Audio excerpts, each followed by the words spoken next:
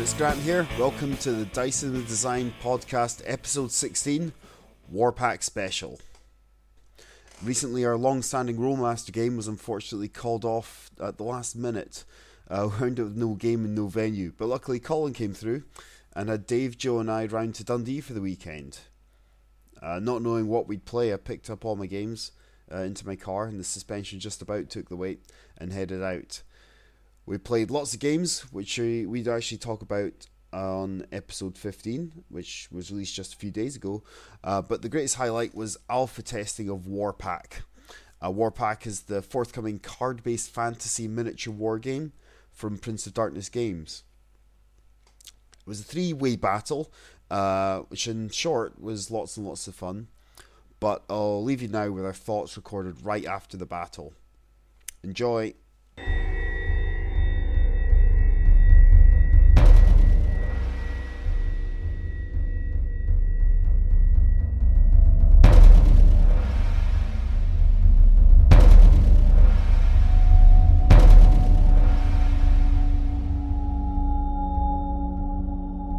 Welcome to a Dice and Design special after game report. Yeah. I like the voice. Yeah, need more jingles. Don't do that again. We've got a special guest today. We've got David the something Roseborough. What's your nickname? Grant always makes up nicknames for us in the podcast. So I'll be Big Red. Big Hi Red everyone. Dave. Not because he's communist. Not often. No, not often. It's actually because I'm big and red. So what are you doing, Grant? You're the host. I know, yes, so I should start hostifying. Yes, we just finished the game of the exciting new game Warpack. And Joe's new card-based miniature wargame. Yes, still in development now, I should say. Absolutely, yep. So we're playing an alpha version just now.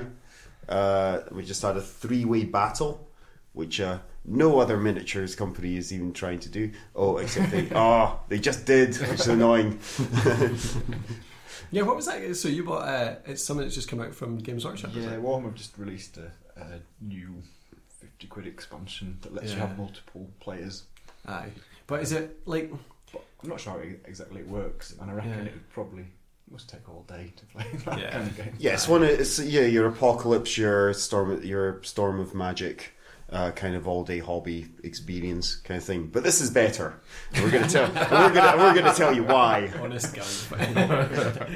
Well, the point of this I think will be to take us through the basic breakdown of what the rules are, the reasonings behind them, and have some beer. Well, yeah, we'll definitely be having some beer. And take you behind the curtain of the games developers' thought process. Okay, so shall we start off then with saying basic things about the game? I mean, what first of all, I guess, what are we trying to achieve from it? Well, from a design standpoint, I was going for a game where there's depth and tactical depth, but not from a massive body of rules. Mm-hmm. So there's meaningful in-game choices, tactical choices that you make on a turn-by-turn basis.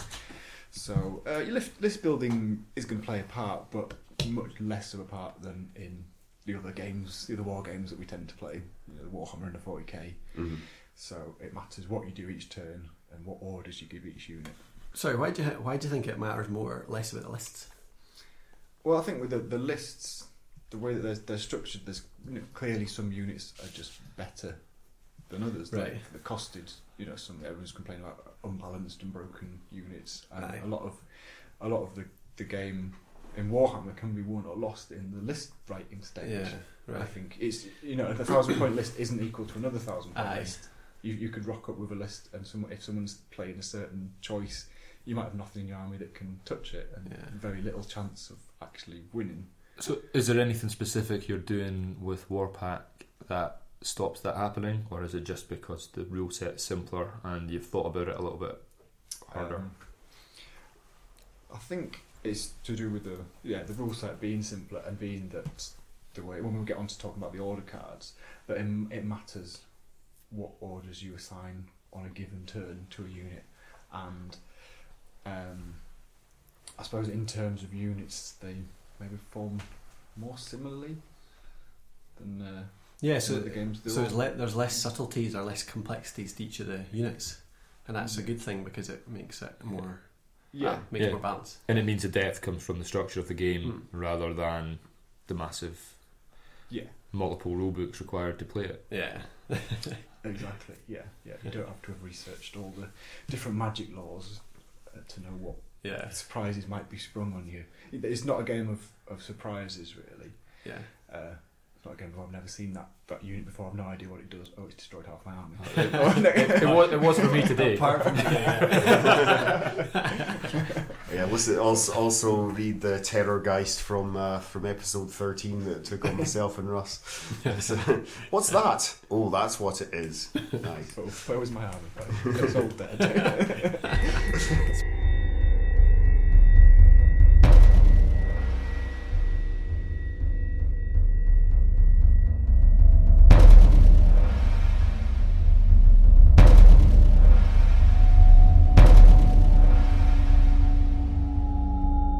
So, Joe, why don't you tell us about give us a brief overview of the game as it stands and what the structure of the game is.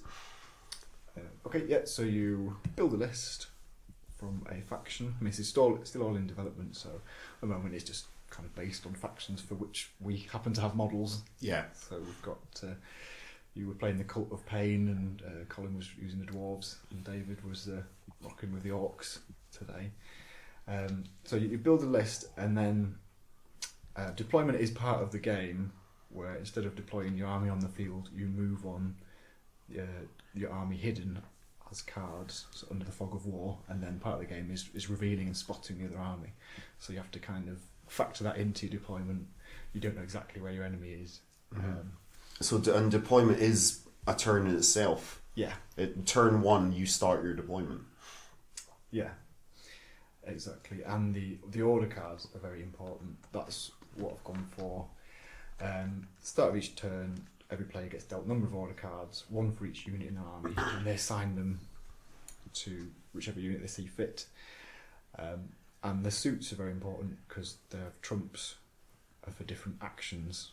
Like if you have a spade card, it's much better for attacking in melee. So it's good to assign that to a unit that you want to go fight someone with. But the values give you the effectiveness for that unit for the whole turn, and that's for everything. So you don't have lots of checks. That's how good the unit is that turn. If it's got a 7, then that's how good it is. It'll have 7 for attacking, 7 for defending, 7 for taking morale checks. So there's quite a lot of thought there at the start of the turn, and planning out what you think is going to happen, where you think you need to put your big defence cards. Have you got a spare card to put on your shooting unit to take someone out early on? Yeah, and that means there's a lot of the game is played then in that sort of at the start of each turn when you're replenishing those cards. I mean, how do you find that, guys? What do you think to that, Dave? Yeah, I was actually a bit concerned when Joe described that to us last night, because I thought that meant that between every turn there'd be an epic gap as everybody spends ages shuffling their little hand of cards and planning out in detail exactly what was going to be happening in that turn. But in effect, well, it didn't happen today. That might be a reflection on the people playing the game, or it might be a reflection on the game. But that was quick, and it meant the kind of, I guess it front loads the strategy a bit, doesn't it? It means you've got to do a lot of thinking up front, and then the actual turn resolves pretty quickly, which makes the game feel like it's moving quickly and it's pretty exciting. It speeds up too, don't you? Once you get a bunch of units dying, you've got less cards to allocate. Yeah, exactly. It means that as the game goes on, it actually gets sort of simpler and easier, faster. Yeah, makes up for the fact that there's loads of battles going on. So there's, like I had 8 units till the very end, but it still took me quite a while at the end. But I guess because of the dependence on the order cards, it does mean that when you start to lose, you end up in a bit of a downward spiral as you get fewer and fewer cards every turn, and that gives you less flexibility in assigning them.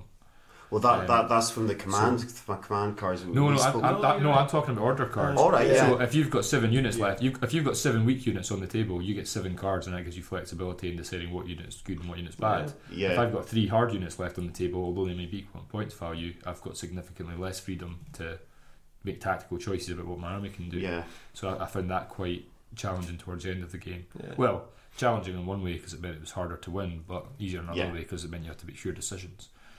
Yeah. Yeah, you got less chance of getting good cards, basically, don't you? If you only get 3.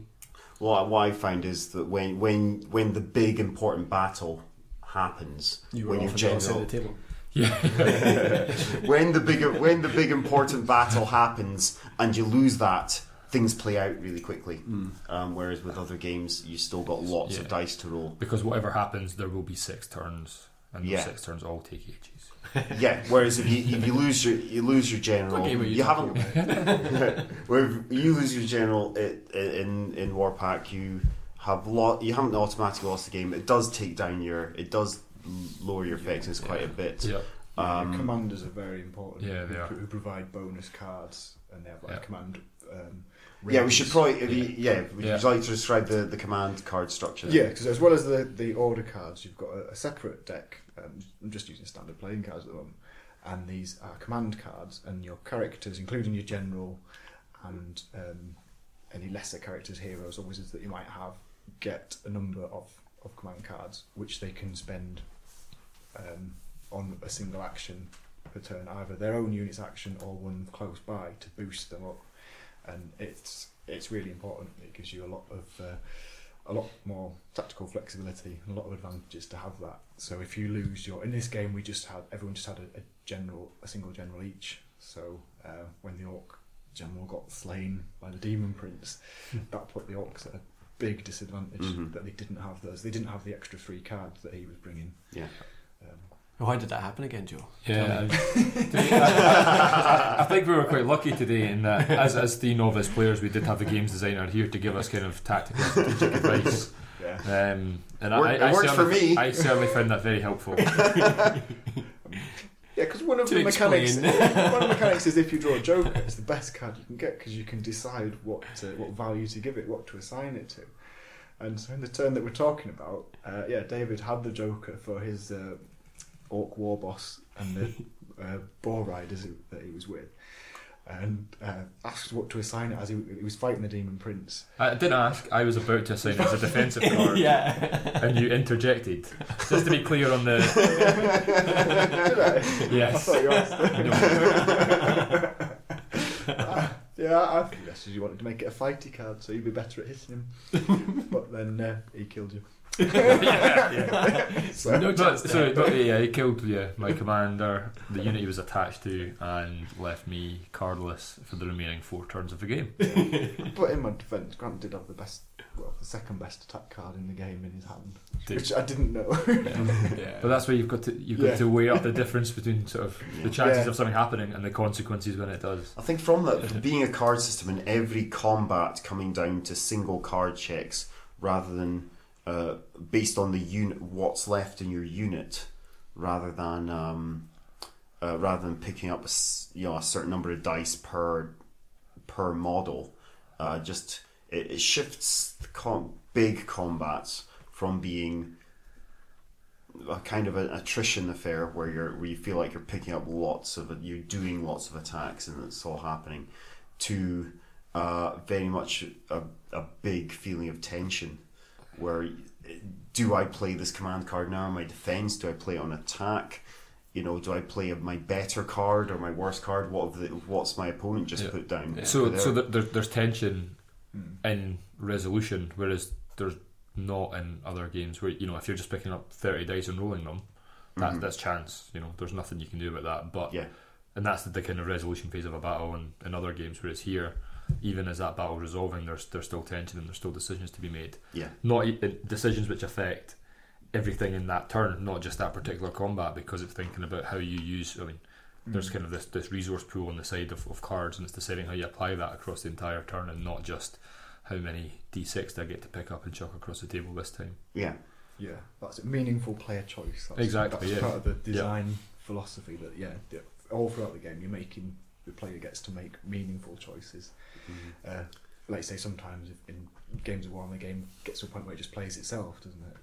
You have that way. I've often talked about that. How I feel like when I've lost when the big combat has been lost, and it's then just the game. I've often said this: the game plays you rather than you playing the game. You're serving the rule book by rolling dice for it. Yeah.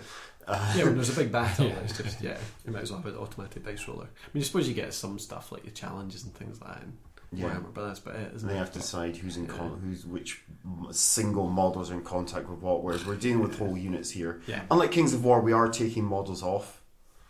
We are taking models from the movement trays as wounds are accrued. Mm-hmm. I do like that better because you can see so much clearer how well you're doing as opposed to just like a character. Yeah, otherwise you're just moving counters about a board. Yeah, totally. Mm-hmm. Yeah. So have we talked about the fact that it's integrated turn? Yeah. No, we haven't, have we? So that's a big difference, and that's why what helps it. This is the first time I've played a 3-player game or facilitated 3-player game, so it was good to see that. And because you've got alternating activation.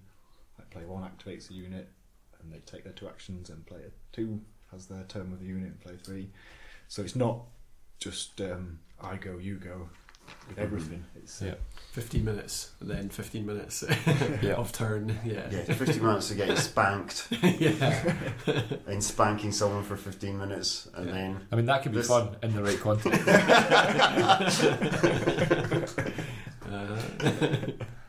I don't know where to go from there. No, I think that's one of the biggest things that I like about this so far is the fact that you're not sitting there bored for the 15 minutes. I totally zone out playing Warhammer and big battles, but especially like magic phase, movement phase, attacking phase, all that kind of stuff, and you're doing very little through some of it. But and plus there's the extra strategy of like choosing which order to make your units activate as well. Yeah, that's important as well.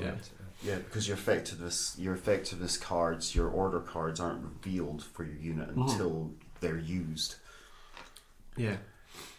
So you're making a decision whether if you attack with someone first, sure you get the attack in, but then the target for your opponent to that tells you your opponent how good they are at defending, as well. Yeah, definitely.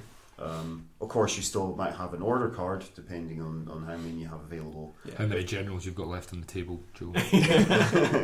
None. You don't bear a grudge though, do you? Not bitter. How long was that game in the end, actually, out of interest?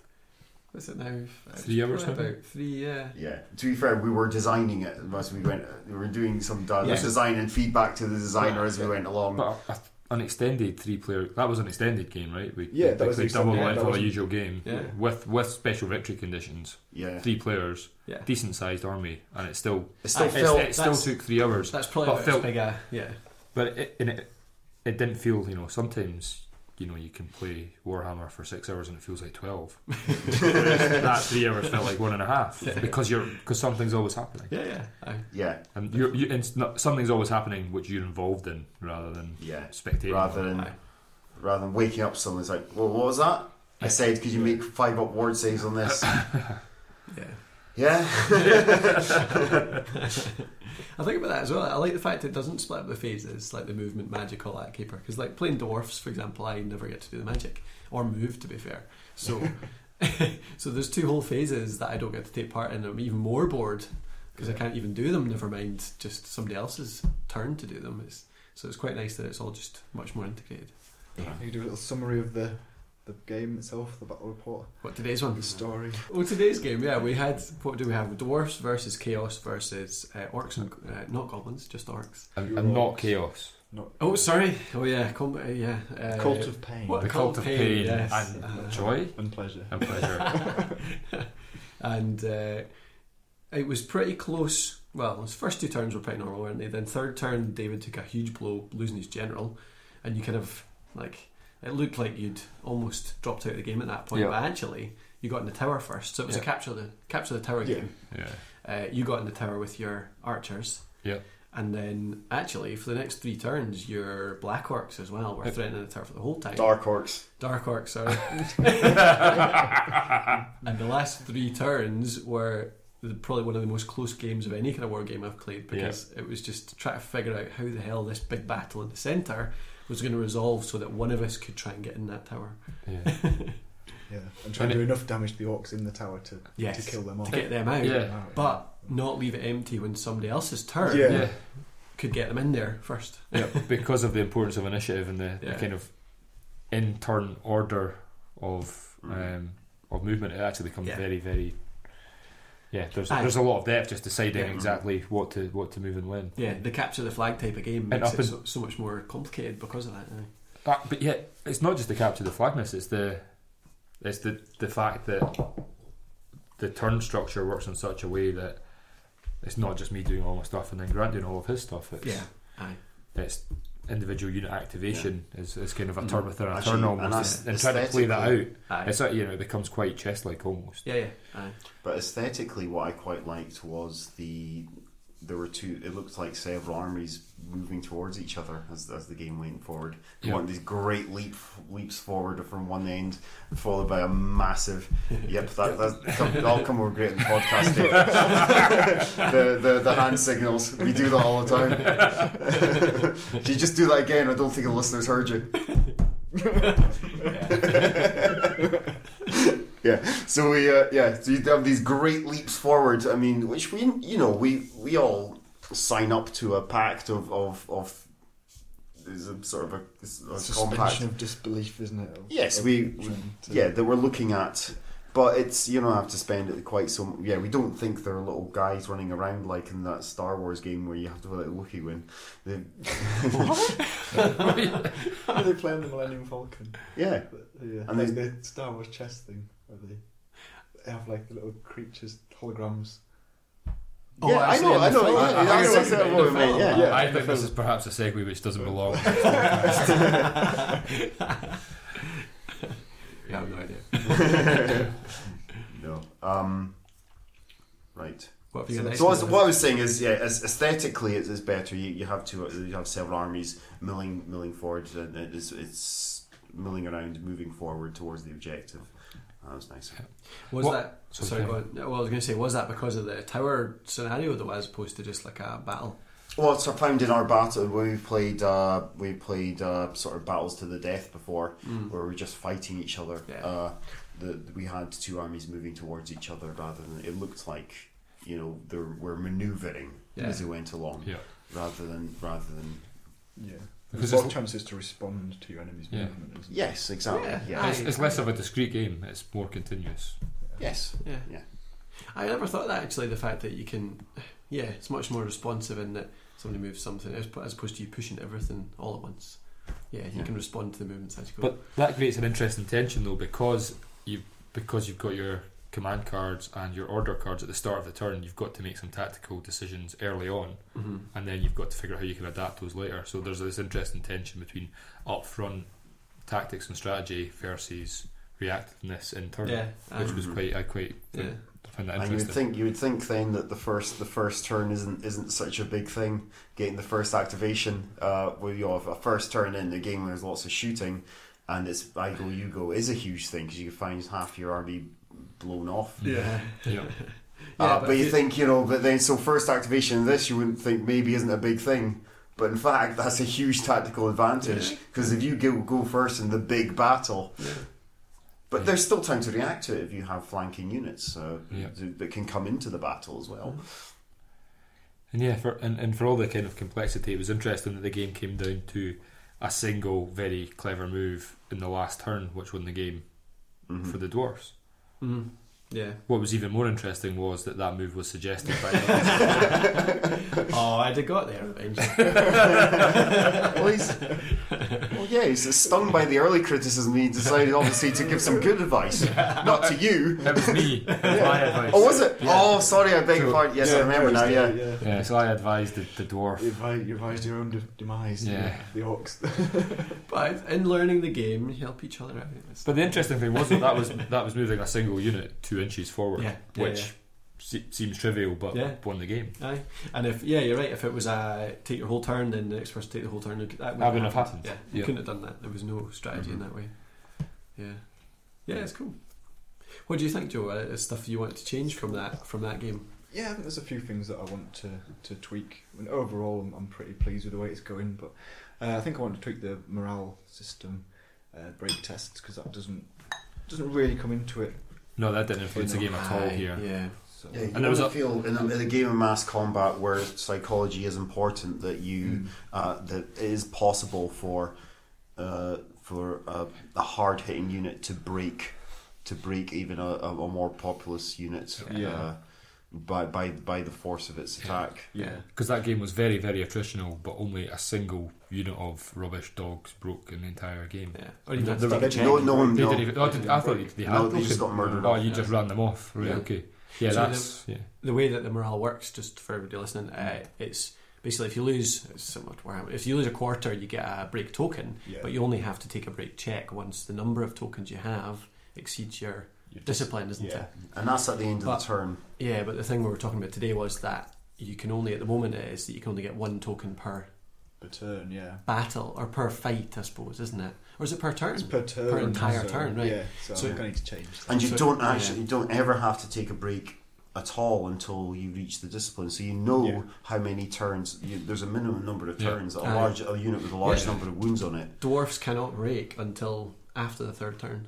So Yeah. we'll no, take. no matter what happens. Ever. Yeah. Yeah. So you can put it in. how much punishment they take. Yeah. So as long as they got enough wounds I left, think it's alright for dwarves. They should Yeah, be stalwart. keep this rule. I don't know. I don't know. If it should be guaranteed though. It's nice to have a Yeah, random, they should be able to get random more factor. per turn, I think. If, Yeah, it if should- the unit gets really pounded. Per combat, Yeah.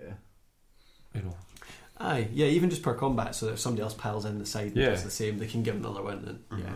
I was wondering if maybe. So then there's this feeling of kind of getting finally overwhelmed over the course Yeah. of a turn, Aye. and at some point, yeah. Definitely, yeah.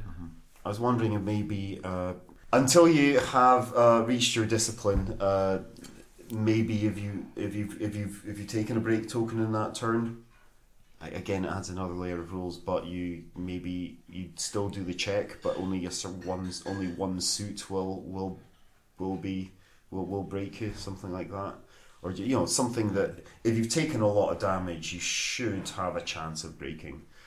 I feel. Or if you're being surrounded. Yeah, I think so. It needs looking at. It needs tweaking. I mean, we have had other games where units have fled, haven't we? Like when I was using the 100 Skaven slaves.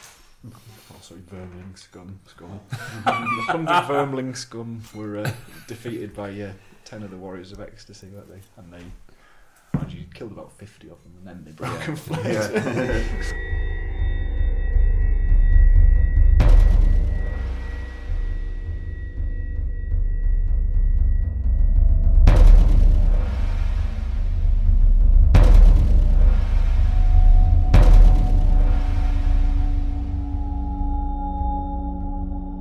That's a question I was going to ask, actually. That kind of leads into that. Yeah. It's how generic is the rule set? I mean, I've come along today and played a game with some predetermined army lists that you've just whipped up. Yeah. But how easy would it be for some gamer elsewhere to pick up the rulebook and apply it to whatever models they happen to have sitting on the shelf? Is that something you've thought about, or? I think I'm going to stick with doing faction lists, but try and have quite a lot of them, some fairly generic ones, so they should be able to fit to most models. Would you put your formula out? You said you had a formula for Yeah, working out that's- points. I don't know if I would really, because if I put the formula out, then it just kind of always encourages people to try and break it and try and Yeah, but people are make- going to try and break it optimise the anyway. most. Yeah, but if you Yeah. say these are the units you can choose from, there's Yeah. less, Yeah, this is there's your less abuse that can happen. I think Yeah. It's your formula for Yeah. for doing army lists. I mean, I know most games do not put that out there. It exists. No, because Alessio It has to. Capitore says there is one, and he says he's always kept one for himself. This is how many points I give for this. If you give this unit this special rule, that's how much extra points they cost. But when he was involved in writing the Fantaside game, which I think did well on Kickstarter, he says he put the toolkit for making up lists into the rulebook, so anyone could use that. See, that would encourage me to get involved in a game. If I knew that I could make up an entirely new faction and I could make it reasonably balanced because there was a formula to do it, I think that would make me Well, as it stands, to make a new army. you There's can two issues with that, though. One is the formula's going to break somewhere, Yeah, of course. and the other one is then you're just selling the farm, right?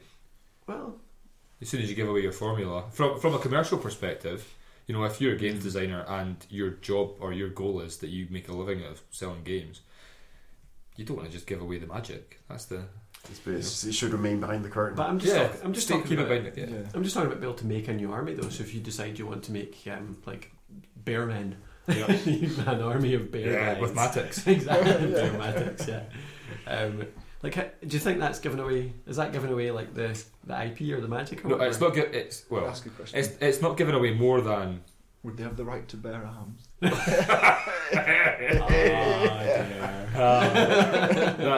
More editing. That must not get edited out. It doesn't bear thinking about it. I don't know. It depends what you think. Like, if you want to take the GW formula. No, wait a minute. What? Are you coming up with another pun? Something to do. Something in the woods. Those are big paws.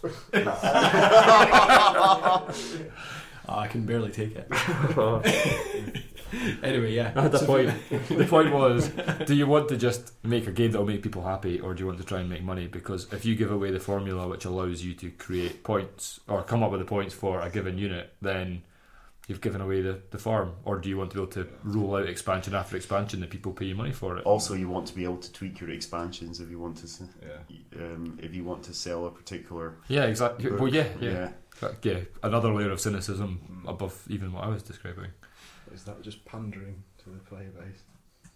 What do you mean? Or exploiting the player base? If they're paying for it, then it's not pandering. Yeah. Oh shit! Joe, that was pretty grisly. Oh god. Right. Well, how did it come to this? It's gone a bit poo. Oh no. That was a subtle one, Joe. I like that. But no, okay. That's a good question. Yeah. What do you want from the game, Joe? What would you like? Or bigger, what do you want from your aspirational games designer career? Good question. I would like people to pick it up and play the game, and if it developed a fan base, and I could make a bit of money from it. Start exploiting them. Well, I don't know. Well, or sell it to someone. I think people will always buy people will always buy pre-made stuff. If they like a game, they'll always buy the sort of the books, the expansions, all that sort of stuff. But I think it would just encourage folk to get more involved in it and buy the updates and enjoy the game if there's stuff given away for free. Like, it's a big kind of marketing thing these days. Like, give stuff away for free and you trust the fact that people buy into the brand and then just do buy anything that you give away. It sort of builds loyalty and trust and all that kind of stuff. Yeah, because people only pay for stuff these days if they choose to anyway. Yeah. But when it comes to IP, you can always get it for free. You can always steal it somewhere. Totally. Yeah. So the answer is to make people like you, which is helping them to enjoy the game, helping them to make more armies. Yeah. So, but then again, with the tool set or giving the formula again, would that help people enjoy the game, or would that spoil it? If someone's is playing for the first time and someone's like, "Oh, I've just created this, poisonous lizard hedgehog man," which is just tweak the formula to give them a big. It's always the hedgehogs, isn't it? No, you're right. I mean, I don't know if it would necessarily be a good thing. I just like the idea of being able to do it, but you're right. Originally I was going to do that and just have the formula and just let people start up their own guys and things like that. Yeah. But it's pretty hard to do anyway, isn't it? Because allocating points to certain... I mean, it's easy enough to say if you get one extra strength, it costs you a point. If you get one extra toughness, it costs you a point, whatever. But then you go to the Slayer special rule and the toughness, accuracy, and the other ones, true shot and things like that. The thing is, you then try and put a linear scale on something, which is an exponential relationship where you have synergies. It should then, instead of having strength, having 1 point for one more extra strength and another point for some sort of armor piercing rule, but if together combined there's a synergy, then it shouldn't cost 2 points, it should cost 3. And then it becomes a much more complicated toolkit, which is unusable. Or you just by yourself decide, I'm going to go against my own toolkit. It gives you that freedom to make a faction that has those. That you have a faction where you don't follow the toolkit for making the army list. Yeah. You that's choose by right. yourself. And I think you can maybe give factions more of an identity as well if you're controlling them, having them discreet. Like they can have a certain special rule that only they get. Yeah. Whereas if you built in a toolkit approach, then anyone could give it to any of their models, so it wouldn't seem as special. I mean, I haven't really done that. Yeah, you don't want a barbarian wearing full plate armour. No, exactly, or a barbarian casting spell. Yeah. Or you could have a faction who can do a bit of everything. Yeah, But then they'll not be very good at anything. You'd imagine. But, yeah. So you want them to if you have a jack of all trades army, a mixed mixed arms army, then you maybe make them more expensive for everything they do because they have those options. Yeah. Because they have the shooting and the magic and the fighting and the defense. Yeah, so there's definitely a balance to be struck. Because I would like people to be able to play it with any models that they want, that they like. But at the same Obviously, time- because you're not working for a miniatures company currently. As soon as you sell the game, as soon as you sell the game to a miniatures company, then you're going to be telling them. You'll be stamped with only one. until you get your 3D printer, you start getting them churned out. Maybe, yeah. But there's so many miniatures companies out there already doing great models. Yeah. I just think it's nice to just use whatever you've got. Yeah, Whatever exactly. You Yeah. pick up, you can just. Well, absolutely. I mean, if any but one company thinks that people are going to clubs and going to each other's houses and playing with only one miniatures manufacturer, these models, then they're kind of deluding themselves. Yes, I suppose that's the vision they would like, but it's not going to reflect the reality. Do you reckon it's a good model, the whole one rulebook and then all the supplementary books? Would you design a game like that, or would you rather just have it all in one book? No, the question is, would you like to sell a game like that? No, Yes. I know it's The content's the same, right? What was that? Sorry. The content's the same. It's just how you commercially decide to distribute it. Yeah. Pretty much. I mean, personally, I prefer it all to be in one book. I like it just all being there and being done. But commercially, it is better to split it up probably and to create interest, and then I think if it takes off, then there'll always be bits you want to add and extra supplements and things. But I think the supplements should add something of value. But then, not just you need this to keep playing. yeah, but you said at the start that your aim for this was to keep it so that the army differences are quite subtle, so the strategy comes in the movement and the actual game itself rather than list building. So would that not mean that it was less likely you'd have proper big massive army supplements, because that would be quite light? It wouldn't be an army supplement of just lists. I don't think.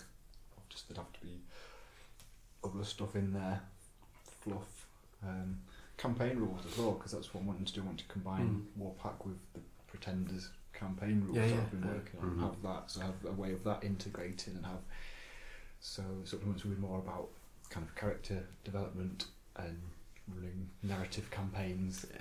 And how that would integrate. So you are talking about sort of an intersection of role playing and miniature gaming. To some extent.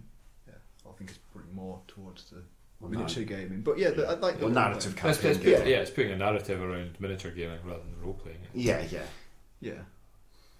So there's a role playing element, but those campaigns that we did were great, and I think if you could have that something built in where it was an incentive to write up your battle reports and write your in character stories and stuff that's going on. Yeah, that's some of the best games I've had. The ones that I've enjoyed the most were because it actually seemed like it mattered. Yeah, some of the games I've enjoyed the most, I've not been there. I've read the battle reports, and it's not. Yeah. And it's the time where your dwarves stole the coffin off the back back of the black coach. The Sante dwarfs. Yes, exactly. Creating a lifelong hatred on the Sante dwarfs from. But yeah, that is because I think it's then that you're playing a 4-hour game and halfway through you realise you're losing quite badly, but it keeps you going because you realise that it makes a difference how much you lose by, or even if you can just scrape back to a draw, as opposed to thinking, oh, fuck it, it's just one game, I'm just going to write it off and then wait to the next one. Yeah. I've got to say though, writing 5 losing battle reports in a row is a hard pill to swallow. How am I going to describe this defeat? Yeah. Try and put another positive I spin mean, on yeah, it. it's hard to write a story with 5 downbeats in a row. Yeah. Yeah. Well, you were playing the faction of pain and misery and suffering, or was that the one you? It's supposed to be talking others' pain and misery. about? Not your own. Clearly betrayed Yeah. from within again. Yeah, that was it. I had to, Yeah. Cursed by the gods. I had to write a story of being betrayed by internecine. One of those words you will never see written down and never say. I'd say internecine. Internecine. Internecine. I don't know. I don't even know what word you're talking Infighting. Yeah. All right. Never heard of it. Yeah. You only see it written down. Normally followed by conflict or strife. Mostly strife. Yeah. Or strife. I probably calls it Striffy. So I like that better. I like the idea that you would have like a nice light core rulebook with all the factions in it, but then have 4 or 5 supplements around different ways to play campaigns, like other stuff. Or adding, another model is to add on something to every single faction. The War Machine, I think, does that, and what do you mean? So you have your core rulebook, and then next January you release the rules for flyers for all of your factions. Like the Storm of Magic type of idea, like a yeah, well that would I suppose Storm Magic did add something to every army. Yeah. And Storm Magic was a generic expansion, wasn't that any army could use, but it didn't add specific bits to already existing armies. the problem there is it's less accessible if you release the current, if you got the current version of War Machine and Hordes, but that's another complication. If you release War Machine, if you start a War Machine, you then got to get 3 expansion books, so you're up to date with everyone else. Because you're not just buying the rule book and the expansion for your army. You have to get all the expansions that have come out since that edition. It's like playing Dawn of War when like you guys had 3 or 4 different expansion packs and I have no idea which one I need to get up to, and yeah, it's true. Aye, but I suppose tournaments always set which ones you can use and stuff, don't they? So you can just And it depends whether you have It'll discussion probably from the viewpoint of a player or a games designer, right? Yeah. Well, both. Yeah, that's the dynamic, isn't it? The games designer probably wants to sell you lots of books, and the player wants to not buy lots of books but still play the game. We also want people to get involved, and if every time you release a game-wide expansion, which you're kind of expecting everybody to play, you're then making it harder to get in. It's less accessible. Fewer people are going to come in. It's going to be. But then some people are so fanatical that they love it. They really look forward to these extra things, and they're like, "Give me more, give me more." I think it's good to have them as extras, but they should be add-ons. It should be like the basic book should be enough. They're not necessary. You can get up and running. You can play with that, and then there's decent content in the supplements. So, like if you're a fan, then you're like, that's really good. I want that. You should want to buy it, not have to buy it. Yeah, exactly. I definitely. Yeah. Can I ask about the name, Joe? Yes. Is it possible to create a fantasy-based tabletop battle game that doesn't have the word war in it? No. Battle Pack. That's been decreed on high. Last out there. All the games Well, designers must. I suppose that's why I did it, just so that it kind of ties in with everything else. Yep. It's the expectation thing, isn't it? You want to describe what. Yeah. That's marketing as well. What if Games Workshop have trademarked the word war? I'm not joking. You never know. Probably. They'll tell if you're a small business, then they definitely have, and they'll send the lawyers round. Yeah. I take it, is that your main criteria for success in this game? If you ever get a cease and desist from Games Workshop, then you know you're doing the right thing. No, I'm on the radar. I'll tell you what, I'm very close to having Grant's rant about Games Workshop since the last episode. In that case, I'm going to go to the toilet. Yeah.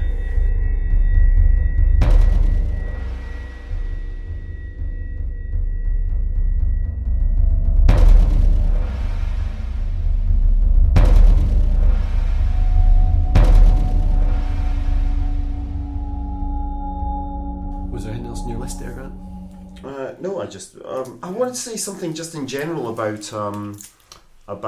scenarios, the building. Why is the objective of building? Why is the objective of building? It's not a MacGuffin. It could be anything. It doesn't matter. Yeah. It's just an objective. It's a flag. Yeah. It literally, there's not really any reason why the objective of the building other than There was just, Yeah. that was a bit. There was a building on the board. There was a building quite. No, I'm just thinking it's We where. happen to have a building prop handy. Well, that's it. If it's, The cardboard. I suppose Build usually thing. if you're designing a game or designing a scenario, there's some sort of narrative reason for that. I don't think Well, that was a being particularly designed scenario, though, was it? Was that No. not just randomly? I was because just that was stress testing the pretty much game. literally because there was a building on the board. Yeah. Yeah, there was a building on board, and I thought with 3 players, rather than trying to calculate victory points, because that's going to be quite complicated with 3 players, you have to work out who's killed which unit, and then you did more damage to that unit, but you actually finished it off, so who gets the victory points? Yeah. So I thought, Yeah, it was just in terms let's of we just have have a a objective, Yeah. a solid objective. because on a war games table we have terrain, and part of it can be buildings because buildings look cool. yeah. Yeah, absolutely. So it's kind of almost unique to this medium that the buildings are really important. I mean, I'm trying to remember. I was trying earlier on to remember if there's any historical battles where a building was important. Oh, yeah, Or- loads, Yeah. yeah. Waterloo was the first one that I think of. That Oh, really? There was a building on the battlefield, like kind of between the French Was it and a British farmhouse or lines. something? It was like it was a farmhouse, a fortified farmhouse or something. I think it was held by like the German troops who were in the British Army or something like that. They held it Yeah. against several assaults, and that was really important because it meant that they would get the Napoleon's troops in a crossfire if they tried to advance. Okay. Even, No, at so it's not. even at Culloden, there was a wall, It was a dike. yeah, sort of halfway up the battlefield where basically whoever held that, just a massive, well, whoever held that and had guns had Yeah. just crossfire and It was advancing. a dry, enemy, yeah. dry stone dike. Yeah, but not built a building. Yeah, but what, so. it's the leftover of it's what's left over from a building. You know, we could have said this is a dry stone dike in the middle, and whoever holds that wins the game because Yeah. they have such tactical superiority. It's just Mhm. just a device. And it's always yeah. No, it's just, in terms of there's I suppose I'm thinking there's sort of two ways into putting something in. It's either a good story or historically kind of or some sort of historical accuracy that makes it serendipitous. Is that the word? Sorry, Doesn't no. actually mean lucky. Verisimilitude. Verisimilitude. Verisimilitude. Ah, that sounds better. Yeah, and it's a Teenage Fan Club song. Wins on both fronts. All we need is a bear singing it. I was thinking in terms of is there sort of if it was a movie or a novel or where does holding onto a building come in? Is Sharp ever have to hold onto a building? Yep. most books. Probably a lot. Yeah. Because there always has to be a MacGuffin because there has to be a plot device. There has to be something. That's Yeah, like a important. fort or Yeah. it has to be held again until Well, and- the reinforcements come. Yeah, and think of sieges. Mm-hmm. Yeah, but it's rarely played. Well, it's because it's one of the 6 scenarios in one of the 6 scenarios in the Warhammer book is a tower. But usually you're racing towards a tower, which seems a bit weird. The seminal event in Scottish history was a battle to relieve a castle between 2 standing armies in the field Okay. at Bannockburn. Oh, was it? Yeah, there was a basic. Robert de Bruce's brother signed a deal with the guy holding the castle and said if you don't get relieved by an English army in the next year, then you'll surrender the castle and leave. So then Edward II marched on Stirling to take the castle back, and then he got spanked, and we got the castle back, and independence followed a few years later. Yeah. Yeah. Excellent. Sorry for those listening. 3 of us are Scottish.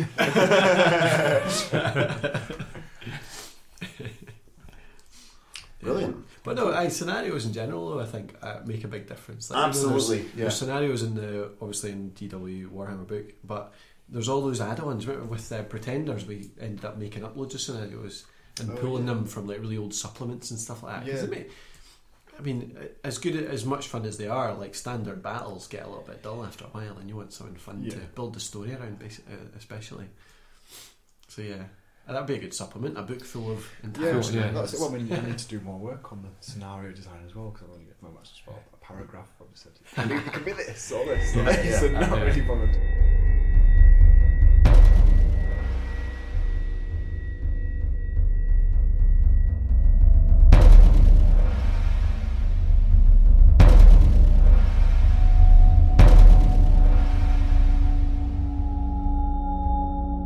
Yeah. And that leads into just general fluff as well. Because Yeah.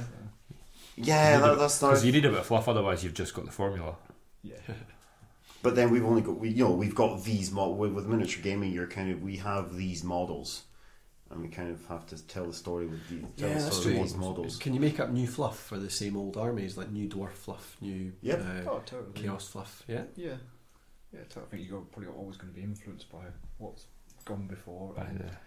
Yeah, well, I'm holding on to a model now, which is a massive steampunk style creation with a dwarf head on it that in Warhammers was made to replicate something else. But a model that you've made here, if you've, Yeah, I suppose, you're right. You can make up new stuff that's happening right now in the dwarf world or whatever, but I suppose I was thinking of history. So, like, the fluff that I think of in, again, Warhammer Fantasy is the story of how the dwarves started in, like, the last, 5,000 years that are documented in the Dwarven Book. Mm-hmm. The same with Chaos, like, how they came to be and all the gods and all that kind of stuff. Would you remake that whole story again, do you think? I would for Chaos, I think, yeah. Because it's shit. It's infringing IP, isn't it? Yeah. You have to. Yeah. Whereas the dwarves are dwarves. Short people who live under the hill and make weapons, that's not... Elves are Tolkien and in Norse mythology, you can't copyright that. But with fluff, they're really particular. They're like, this battle happened then, this battle happened then. Oh, that's our detail fluff. And that, yeah. Or you give the player the opportunity to create that when they're playing. You build a campaign rule set that works in it alongside the tabletop rule set, and within that you let them build the fluff. You put something down there. You put down some history or some backstory, but it'd be really cool to have a game that was popular enough that you could hold like a massive national tournament whereby you did play out some scenarios that then went into the next book. That so the people's battles, the players' battles. Actually, L5R did that. That was the whole point of L5R, wasn't it? Yeah. No, I didn't know. Well, in fact, I think it probably still is. Still is a thing. Yeah. That's the results of the tournaments affected the storyline. Oh, really? I had no idea. Cool. That's good. Yeah. It's hard to kind of see any of the effects, really. What, in the cards themselves and the rules and stuff like that? Games Workshop tried that a little bit with the Storm of Magic. They asked you to log your wins. Well, they tried it much more in the past when they were doing the Storm of Chaos and things like that. It was actually, and they've had 40k campaigns where the Eye of Terror campaign that they did, it was logging the results, and it was supposed to determine what happened next. And I think out of the Eye of Terror one, it was like the Tau did really well and got loads of those more victories than would have been expected. And so I think that was part of why the Tau got their second codex quite quickly. And it became the Tau Empire instead of just the Tau Book, to reflect that expansion. Yeah, and that is part of the story, is that they are a quickly expanding empire, so that went in there. They have, it has been tried before. Right, okay. In the Storm of Chaos, though, which goes down in Games Workshop history, that was weird because that was set further on than the timeline is now. They since reset the timeline to pretend the Storm of Chaos didn't happen. Oh, really? Because they didn't like the way it went, didn't like the way it ended or something. Oh yeah, you've got to commit to going with it whether you like it or not. Yeah. It would be. I mean, yeah. It would be cool to think of having a game that was that successful that you had that many fans that they could get involved, and it just kind of you could have that, that control with the fluff and people buying into it and stuff. Yeah, it would be pretty cool, but at the same time, it's difficult with something like Warhammer because the world has to kind of stay fairly static, doesn't it, to reflect the armies and the games that are being played and what's happening. Yeah, they have to. Nothing changes. It's quite constant. But the thing is, the other end of the thing is L5R, where every other year there's the empire nearly breaks. Yeah. And I got to that point where I was reading all the books at one stage, and I was looking at this doesn't happen with an empire. They can't possibly stand. There's so much stuff going on all the time. Really? Whereas maybe what they should do is come back every 20 years and have another story. But it's like every 3 years or something, there's a major incursion from the equivalent of the Chaos Wastes, and the demons invade. But again, well, that's just a symptom of writing a story, though, isn't it? You can't have the boring bits. Nobody will buy a book about the peaceful years. Yeah, and the thing is, if you were just to have a break for 20, like a 20-year break in the narrative for every year, then all the previous characters that everyone likes would die after 2 editions. Yeah. I mean, the body of work for all the fiction that's been written for L5R is incredible. Really? Is it as much as the crazy amount of Black Library and GW stuff? Probably, but they gave it out for free. In L5R, there's lots and lots of short stories on the website. Yeah. Of varying quality. Really? There's some of it not very good. The bits that are really good. It's been years since I read it, but all the stuff by Ray Soesby. Yeah. Another word I've seen, 2 words I've seen written down but never spoken. Are pretty good. She was a story editor for the whole thing for quite a while. Ray Soesby, something like that. That's really good. Other stuff not so good. I think that's a measure of a game's success. If it's the first person that writes some fan fiction about a game or a scenario. That must be quite a nice thing if you're an author of a game and somebody actually writes a story about your game. Depends on the story, isn't it? You might hate rubbish. And then my boars charged into these knights that are clearly better than, and then they died for no reason because the rules are broken. What are you saying? That wasn't the rules. That was him.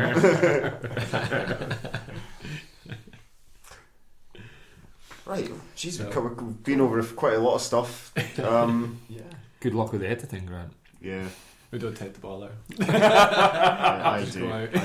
No, but to be fair, that's interesting. I mean, going through Warpack, but then going through actually creating a game itself, well, I suppose that's the whole thing about the podcast, isn't it? But games designers, so how you make a game, how you. And what you do with it. You got this idea. What were you gonna? And why you do it? What you're trying to get out of it. Yeah. I think quite interesting. You never answered that question that David asked, Joe. What is your eternal aim for being a games designer in general? In general? Not just Warpack, but the rest of them as well. That's a hard one to answer. I think when I started out, I just wanted to just create some games that I really liked playing that would just fit that need. Because I was kind of getting tired of the games that were out there and felt like, that's doing okay, but it'd be better if it was like this. So just have a game that I can just pull out at any occasion. If I got it and play a card game, play some Dungeon Duelists. If you're up for a Wargame, play Warpack. Or the Prince of Darkness role-playing system. Yeah, old classic. Or Eternal Contenders, or Hell for Leather, or whatever. Yeah.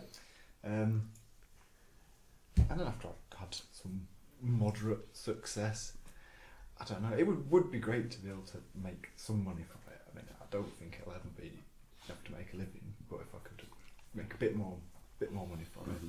Then, I'm guessing the episode's over by now. Maybe we should play some games rather than talk about them. Yeah. Cool. Well, thanks for listening, folks.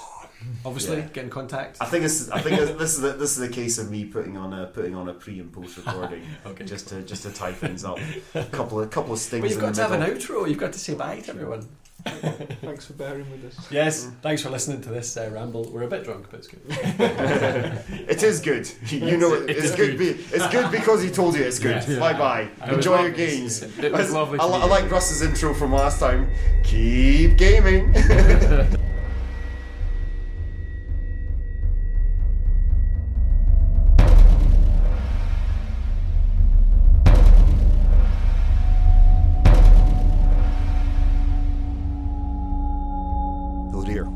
We managed to keep sensible till just about the end anyway. Joe's been working hard behind the scenes on implementing feedback. I really hope to get another couple of games of Warpack in soon. I'm sure Joe would love to hear any ideas you have and answer any questions you may have. You can get in touch with him at Joe J Prince. I am at Grant Sensei, and Colin is at Gamer Colin. You can email us all on podcast@dicingwithdesign.com. Leave a message on the episode post on dicingwithdesign.com or the Dicing with Design Google Plus page.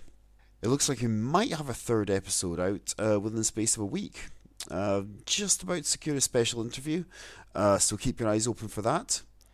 Apart from all that, the music in the episode is all from Kevin MacLeod, whose work you can find at incompetech.com. And now the only thing left is to say, enjoy your games, guys. See you later.